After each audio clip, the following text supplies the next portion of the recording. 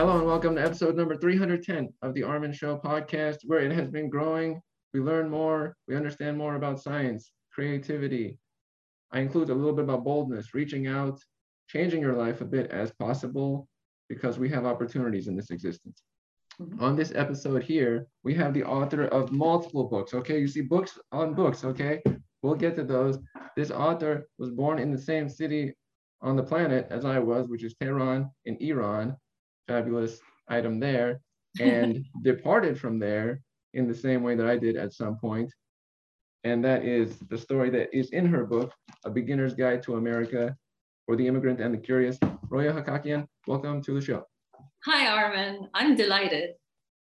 We're glad to have you on here, full of delight, colorful, and vibrant.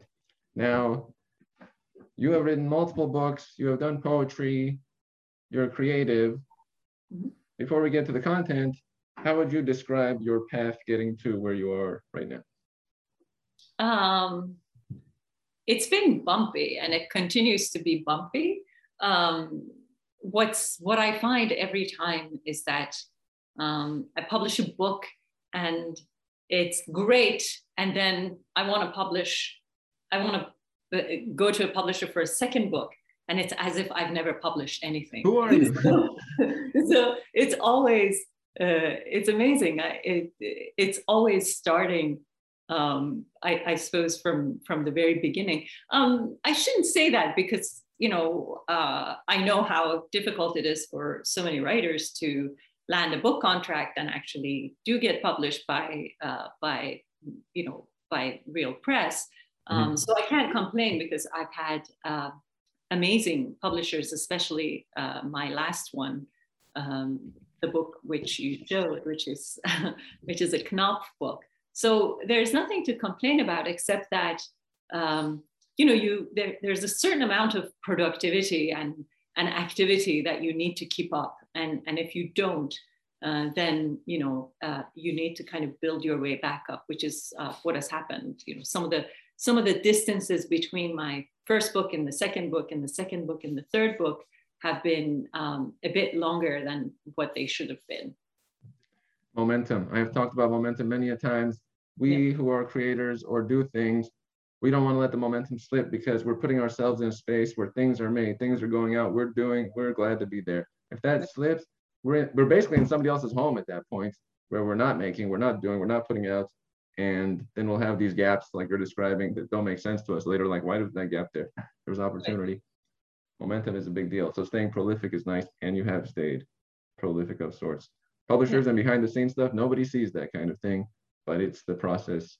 Nobody sees any of the behind the scenes. That's why there's so few people that make great things or do a lot, because if all those things were so light natured, everybody would just casually, I have a book, I have a thing, That's not how it works.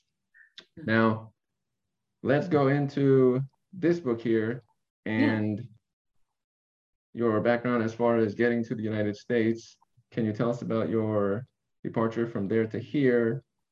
And then later on, maybe I'll include some of mine as well. Sure. I'd love to hear your story. This book that you are referring to isn't so much a memoir. So it's a mix. It's a salad, I call it.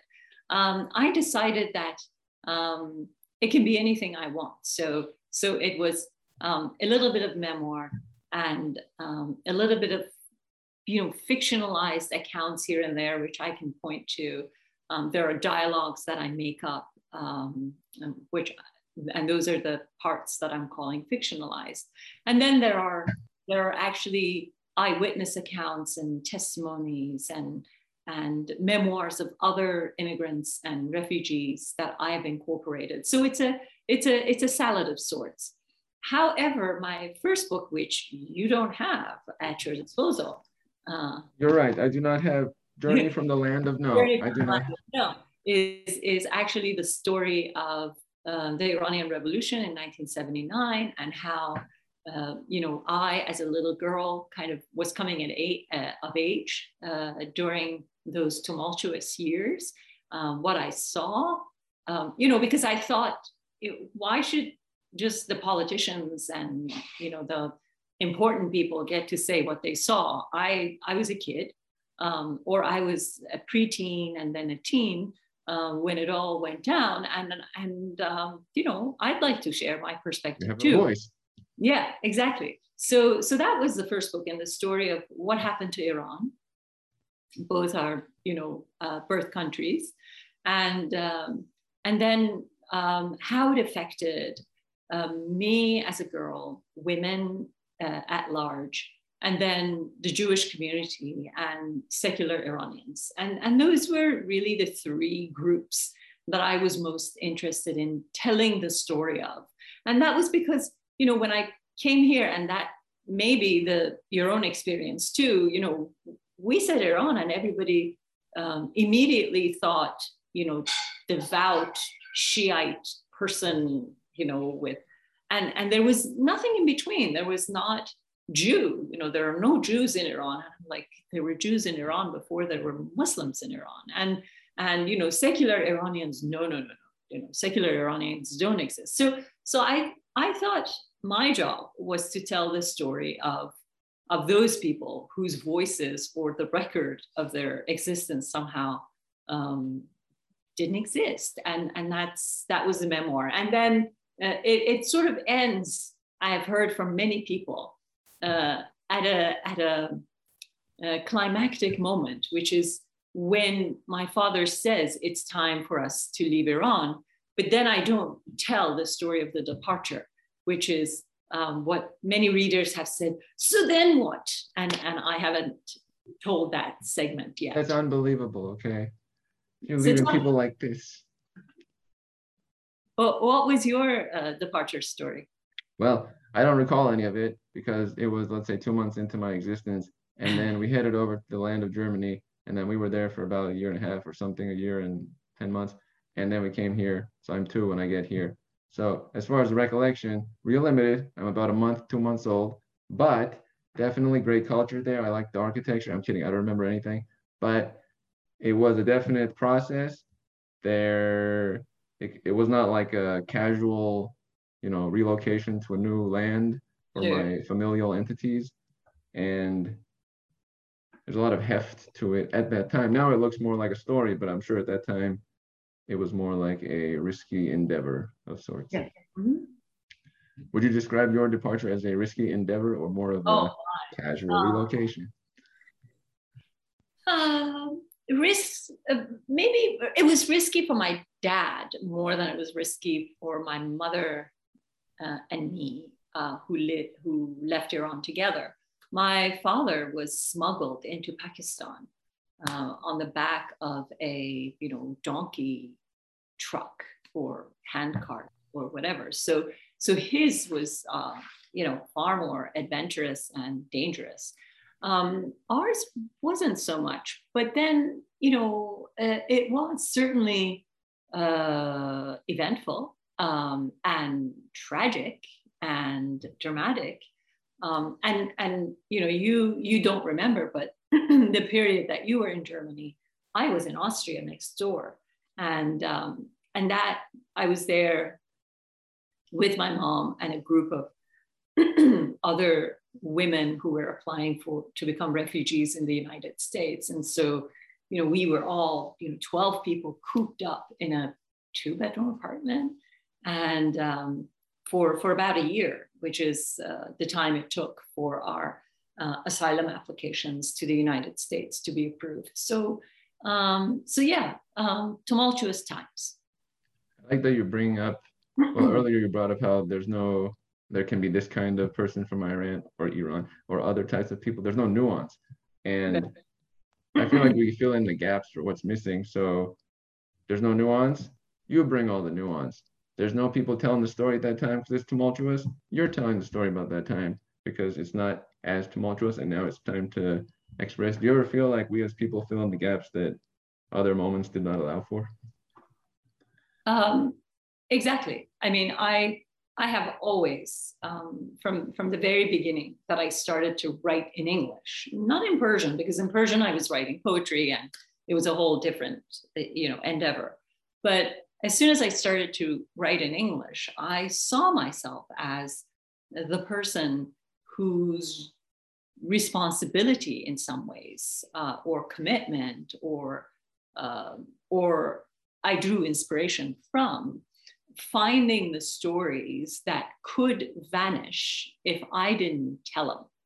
So I thought my job wasn't to talk about, the nuclear negotiations, because everybody else in the world was talking about the nuclear negotiations. Right. I thought my job wasn't to explain, what is the difference between this cleric and that cleric in Iran, because everybody else is talking about that. And I thought I should, not that I should, but I was drawn to the stories that I thought could disappear or be wiped away from the record if I didn't bear witness to them.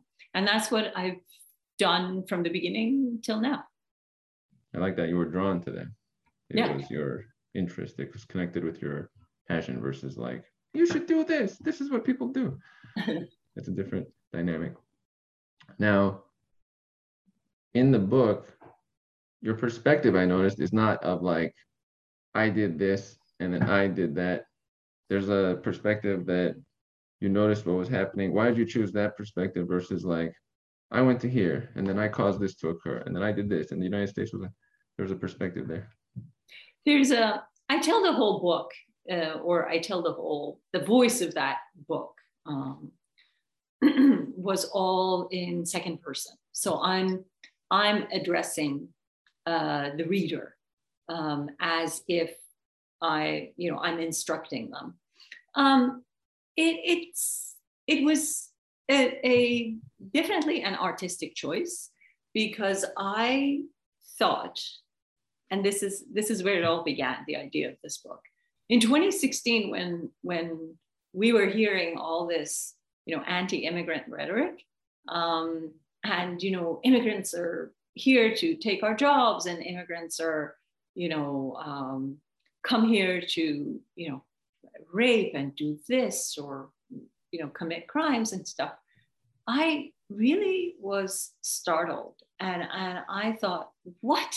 Even though in some ways it was so long ago that I had been a new immigrant, it should have been really none of my business, because I've been a naturalized citizen for a long time. I could have easily said, this isn't my issue.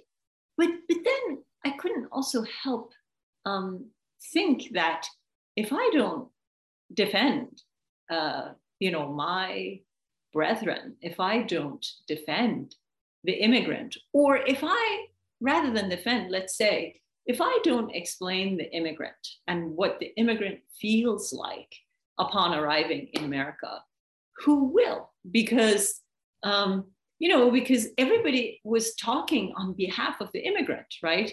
There were politicians, pro and con, pro-immigrant and anti-immigrant on both sides, who were speaking on behalf of the immigrant. Then there were a whole bunch of journalists who rightly were reporting on the immigrant. And I thought, wait, the immigrant should say something too. And so I thought, here I am. I am a naturalized citizen, so I can both speak on behalf of the immigrant and to the new immigrant. And in the process, hopefully, in pretending to have this conversation with the newcomer, maybe some of the native-born Americans whom I want to reach will eavesdrop, so to speak, on this conversation, and then take something away, right? Hear something that they may not hear elsewhere. And that's really, in some ways, the sort of feedback that I keep getting, that, people who've been born and raised in this country have, post on Amazon and on review boards, that they are seeing America as if for the first time by reading this book. And that's precisely what I wanted to happen. I wanted people to see what we see. I wanted people to experience what we experience. And I thought that would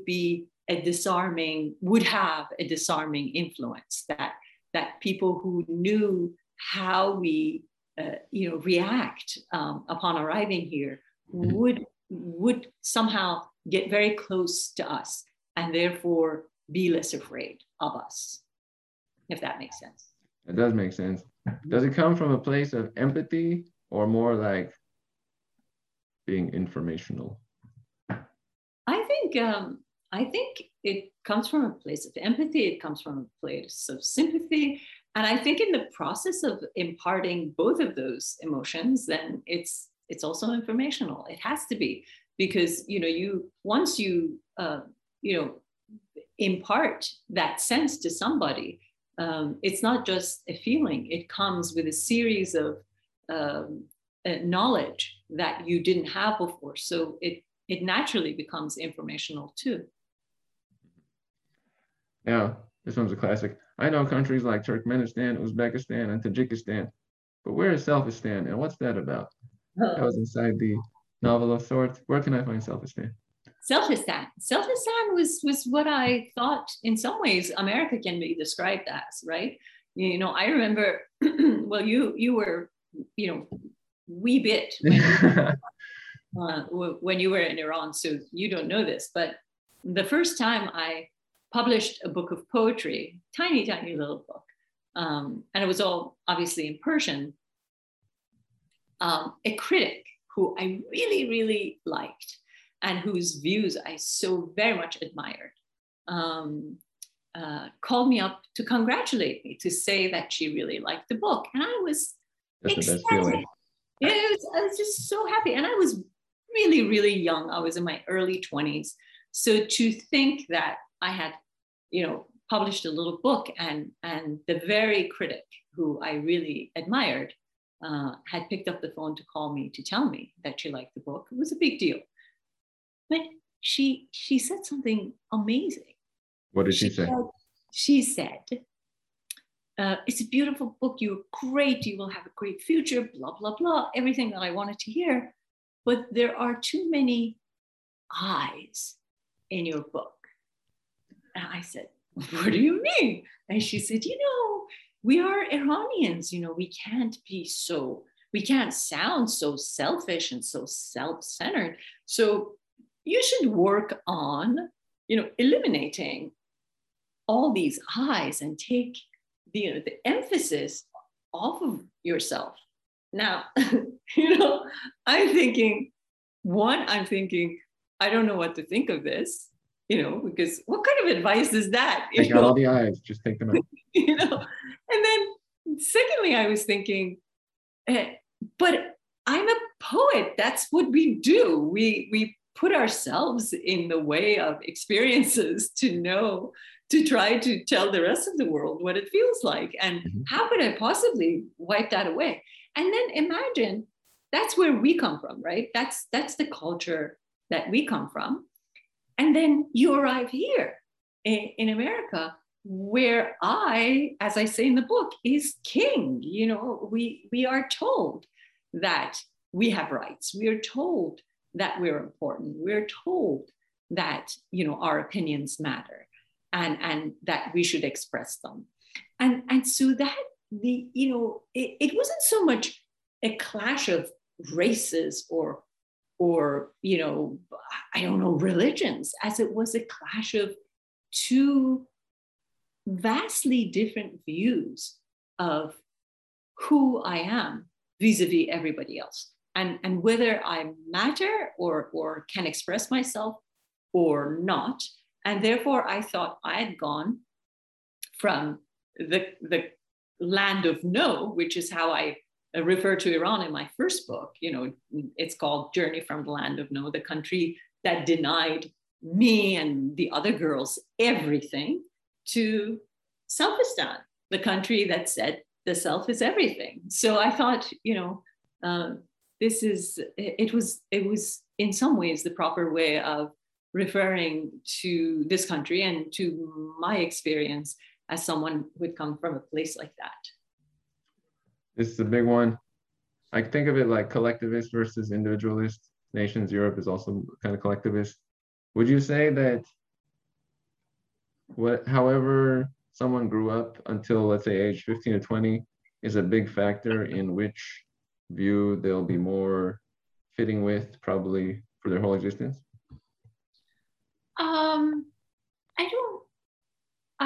I do think that, you know, certain experiences shape us early on in irreversible ways.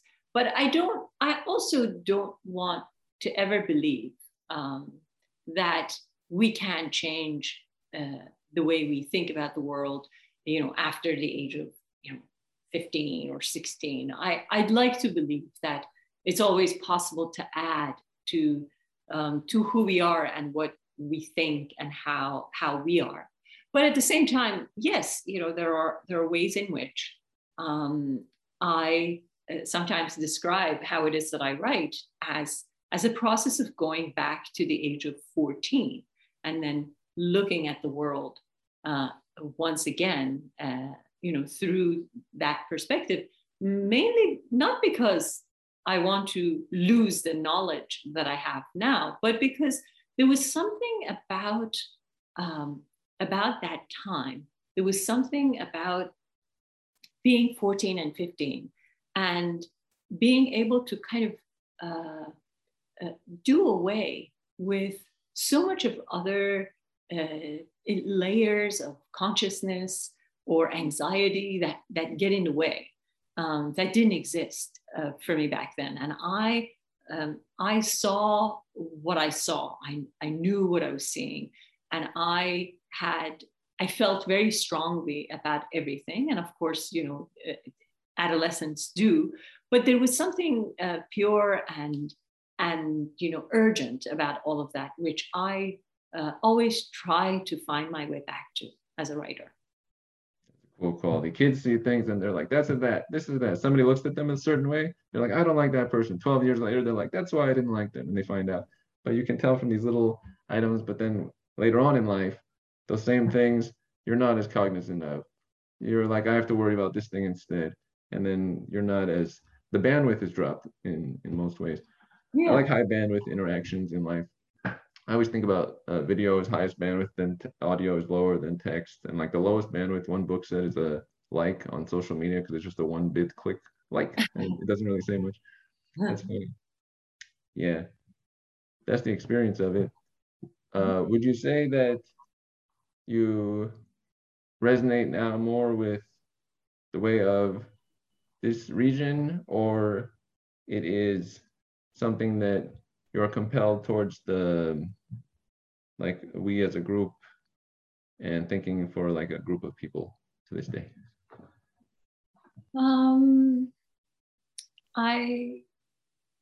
There is definitely, you know, a mix of both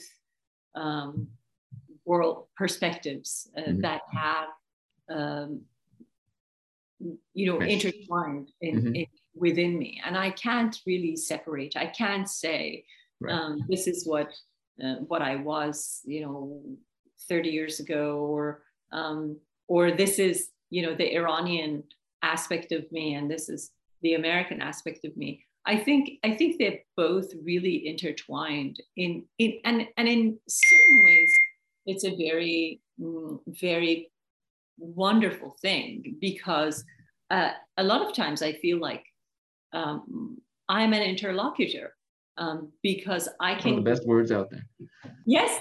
So I do you feel that way? Can you tell our listeners what an interlocutor is? An intermediary, you know, someone who interprets one side for the other. I go from, you know, sometimes I feel like, you know, I'm standing on a bridge between these two peoples or cultures, and my job is to tell, you know, this side what the others are saying, and bring the news back. And I oftentimes feel like that's what I do in writing. I'm taking messages back and forth through my own observations. I'm trying to explain both sides to the other in ways that it may be inaccessible to them, because they have heard about the other side through people who were firmly standing on just one side. And I feel that I belong truly to both, and I'm rooted truly in both, and therefore, you know, I have a better access to either side.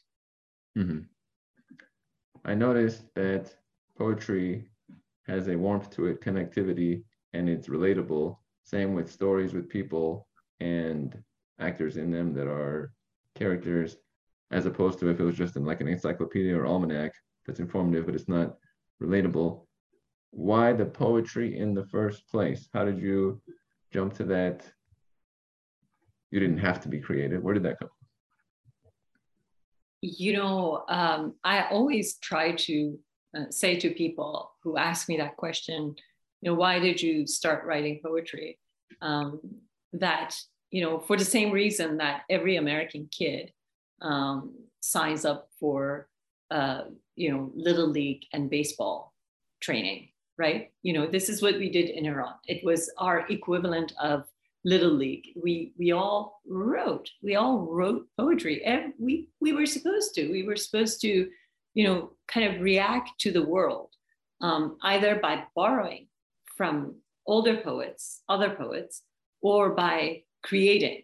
And so, or at least that's how I understood us to be at the time that I was in Iran. And certainly the fact that my father was always in a corner when he was at home. He was always in a corner with a notebook.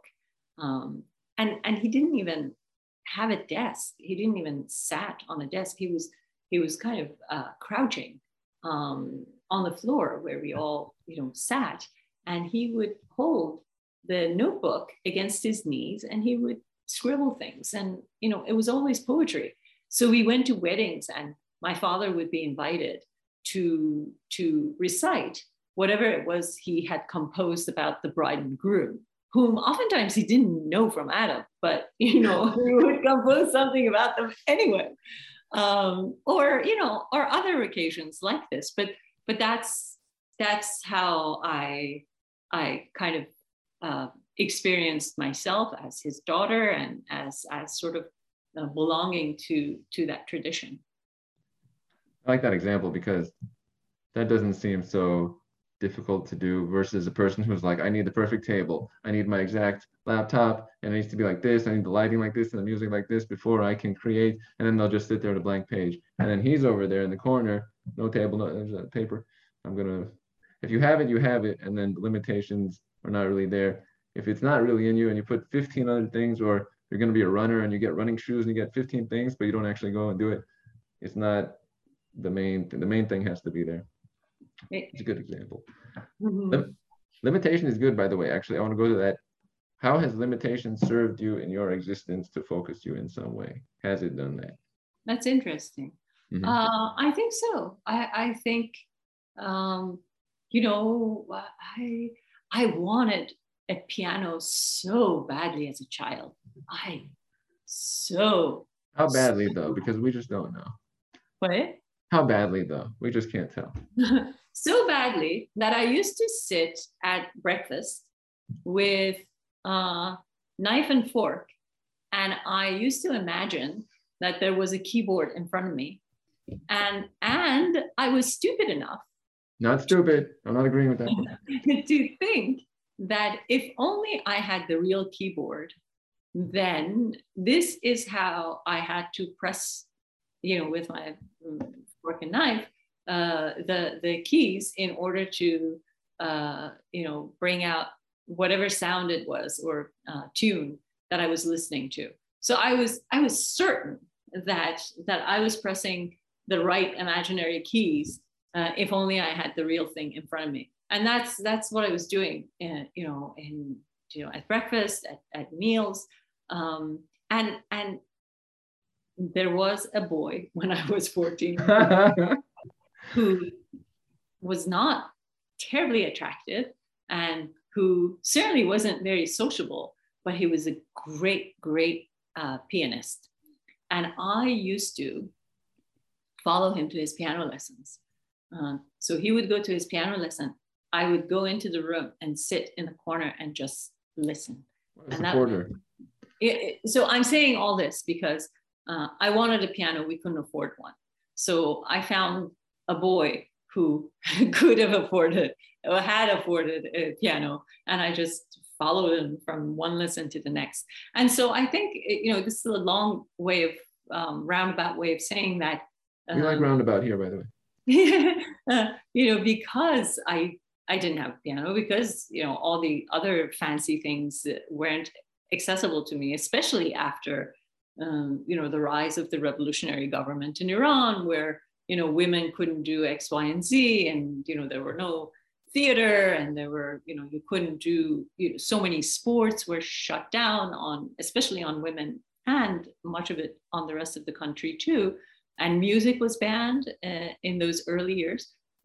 I just had writing, and I think in some ways, yes, it focused me.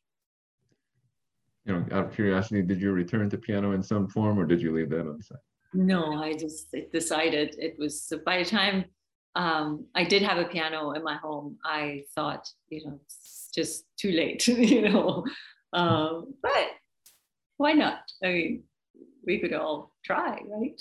Yes, I like pianos. It's actually my favorite instrument of all, and I play a little bit, but that's kind of cool that we have an image. There's things when I was young, I thought I was doing that thing accurately for what it would be in my small version, because I guess our imagination doesn't make it so that we're playing, but it's playing wrong like it would be on an actual thing, or like race cars, we're going full speed and everything is at the idealization level. And then later on, practicality hits, and then we have to progress through it, kind of a transition. That's kind of cool. I noticed themes. I'm very theme-oriented in individuals. But before I say that, what are some words you would use to describe yourself? Let's say 3 words that you identify with, or that you would use to describe yourself. It's always a challenge one. This one, it's not a challenge for me because I've thought about it for years, but when I throw it out there, it's always like yeah. I think I am introspective. I think I am creative, and I think I am curious. That's fortunately a quality that I have not lost. So you can always show me, as my sons now do, introduce me to something new, and I won't say, oh no, rap is not for me, I'm a rock person. But no, they bring things to me, and I do like to enter their world, and I do like to know what it is that intrigues them and excites them. So I'm happy that I remain curious. You have a warmth we are short of in 2021 in general. Now, I would like to transition also and include Assassins of the Turquoise Palace. Turquoise is one of my favorite colors, cyan, aquamarine. I've told that to people for years for no reason almost. But how is this part of the story? And it also is informational in some forms, but why is this book the second of your series of books?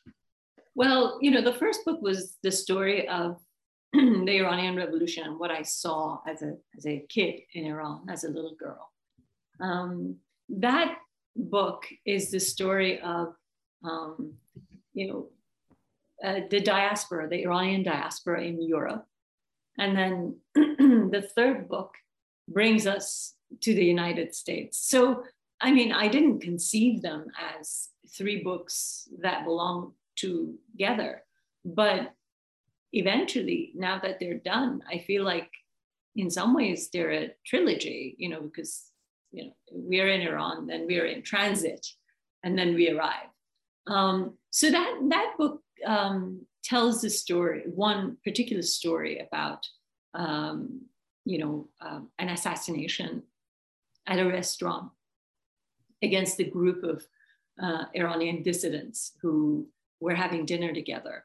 And then, what it took for the German justice system to prosecute these assassins and deliver justice. It was a really wonderful story, and I learned a great deal about so much in the process, about Germany, about how the German justice system is different from our justice system here in the United States, and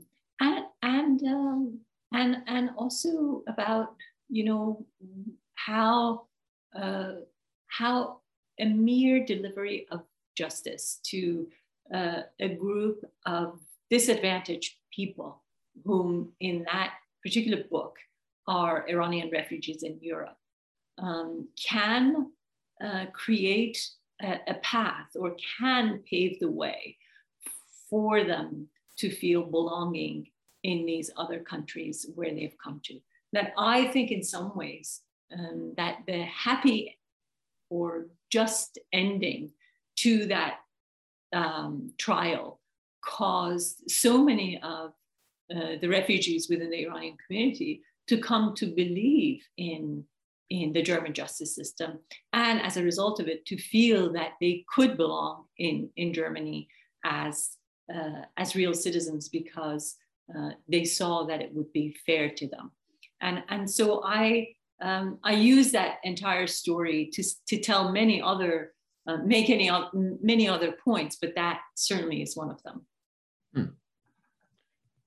As you have written your books, have there been any people who were notable to you, or you were kind of modeling after their writing, or maybe even poets? But are there any figures that you've looked to for many years for inspiration or some sort of blueprint? Certainly. I mean, I can't remember who it was at the time that I was writing this one or the other one, but yes, I actually get very close to certain writers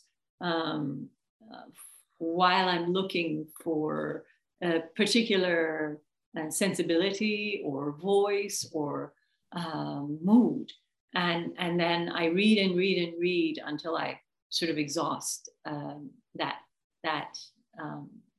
writer, and then I move on to someone else. For a while, I was looking at Twitter today, and someone had listed his favorite books of fiction, and I immediately added a few of mine, and one of them was The Testament of Mary, for instance, by Colm Tobin. It's one of my all-time favorite books, which is incidentally, it's the voice of the mother of Jesus, Mary, who is telling her own account of what it was like to lose her son, what she saw. And that was actually one of the inspirations behind this third book about, the immigrant arriving in America, that very strong voice of someone who had experienced something very deeply, who wanted to tell others about it, was echoing in my head, certainly, at least when I decided to write this book, this new one. One of the greatest things we do in life is have our hefty passion within us and then express it to others.